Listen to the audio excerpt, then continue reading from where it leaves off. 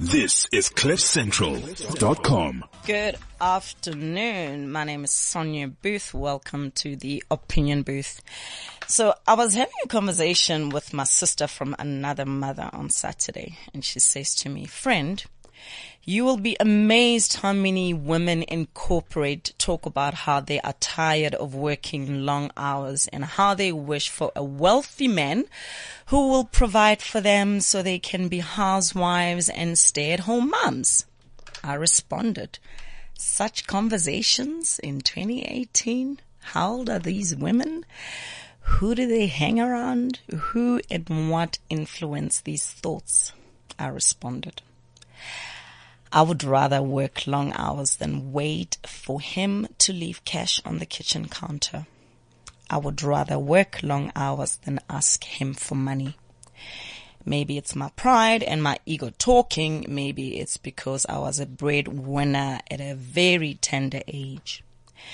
My guest bailed out on me yesterday afternoon, so I thought, what's my plan B? Play a repeat podcast or put myself out there and read out a somewhat controversial letter I posted on Facebook, Twitter, and Instagram last month. Now pull up a chair and make sure you have a hot pot of tea. So this is the letter that I wrote. Baby girl, travel and explore the world before you have kids. Finish your studies and establish a career before you have kids. Lay a foundation for your legacy and empire before you have kids. Don't make a mistake of putting your career on hold or postponing your studies for a relationship or marriage. Don't fall for it when he says, "I make enough money for you to be a stay-at-home mom." A man that truly loves you will understand that your studies are equally important. A man that truly loves you will support your hustle or career. Should you choose or decide to be a stay-at-home mom? Number one, get your driver's license. I know. It might seem basic to you. It might seem like a no-brainer to you. But some bimbo once said to me, "I don't need it. Hubby drives me if I need to go somewhere." I know the friends I used to have, right? I've grown now. Even if you can afford a chauffeur, take lessons when he is away on business trips. But remember, a man who truly loves you will support you. You should think twice about the so-called relationship if you have to hide or lie about your whereabouts. Number two, make sure to study online or part-time. You never know. Number three, unearth and nurture a skill. The skill might be your bread and butter one day. Number four, establish a smallanyana hustle or business that can sustain you when the cost of living rises or when shit hits the fan. I know a woman who trades in Forex from her home while hubby is at work. He has no clue she is banking loads of cash daily. She is smart enough to save for rainy days. Baby girl, don't cancel or deactivate your bank account once you get married. Deposit a small percentage of your monthly allowance if you are lucky enough to receive it. If not, do your groceries at a trade store. Buy in bulk and deposit the discounts or savings in your bank account. If he suggests an interior designer, do it yourself and deposit that fee into your bank account. If he insists on a party planner, do it yourself and deposit that fee into your bank account. By now you get my point. Find ways to generate income whilst you remain at home to care for your kids. Be smart enough to persuade him to give you cash instead of useless, expensive gifts and rather deposit that cash into your bank account. I know women who were naive to a point of allowing the so-called hired help to run the entire household, from household bill payments to groceries. They had no say in money spent, and the husband wanted to make sure wifey was at his mercy. Wifey had to ask money to do her hair, money for the kids' school projects, etc.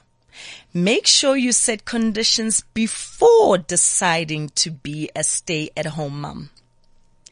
Baby girl, renovate your parents' house and build an extension or outside rooms in the yard so that you have a place to stay when shit hits the fan. Or when he finds someone with perkier boobs, 0 cellulite, 0 stretch marks, 0 body fat.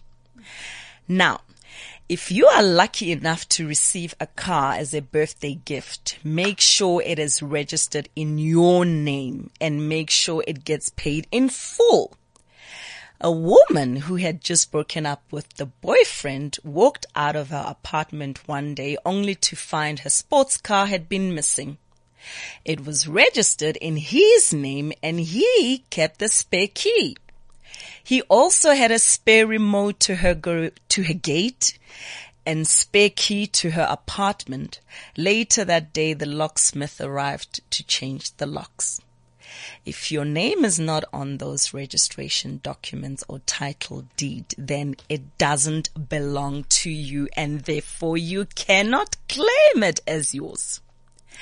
This reminds me of a story a friend once told.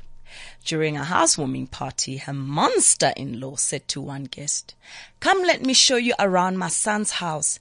Timothy has worked so hard. I am so proud of him." Totally disregarding the fact that my friend had actually contributed towards his studies. She was working at that time. Having shared that story, your name on a title deed is never enough. Some monster-in-law will remind you at best of times how her son brings home more bacon than you, totally disregarding the fact that you are also helping to contribute in other ways. I've seen women in their 40s, 50s, 60s who have to start afresh after the relationship or marriage crumbles. One woman received a text message from her live-in partner of 19 years. They had 3 kids. The text read, "Lynette, I am landing tomorrow. I hope you and those brats will be gone when I arrive."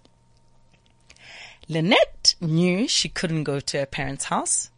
He alienated her from them a few weeks into their relationship, and she was too embarrassed to call for help and assistance.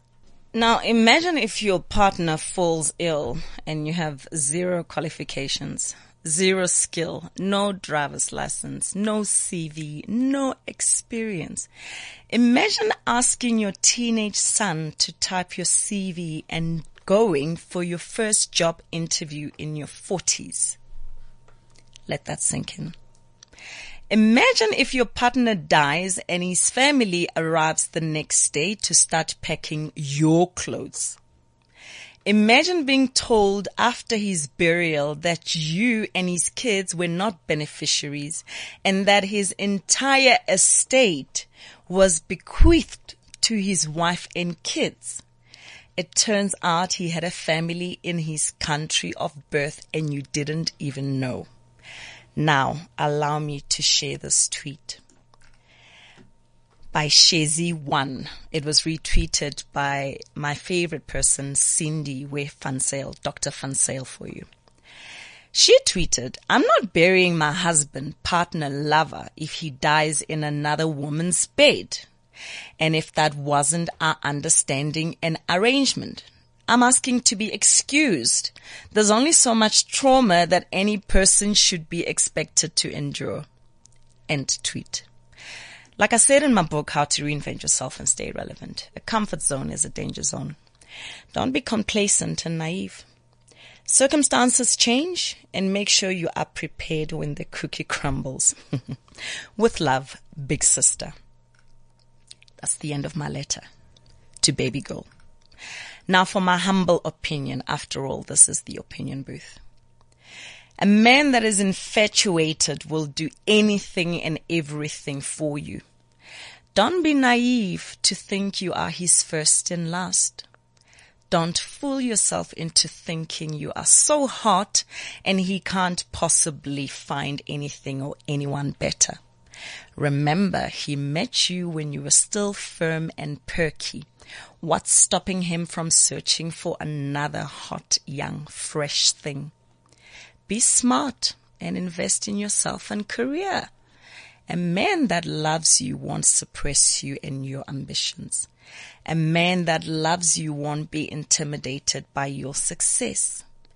A man that loves you won't alienate you from your friends and family. It is only the paranoid, insecure man with low self-esteem who would do such. Be very careful when he says, "You are so beautiful. What did I do to deserve you?" Deep down he is thinking, "I know you wouldn't even look in my direction if it weren't for my sports car." You will only have yourself to blame if you rely on a man to sustain you. Aspire to inspire before you expire. This is CliffCentral.com.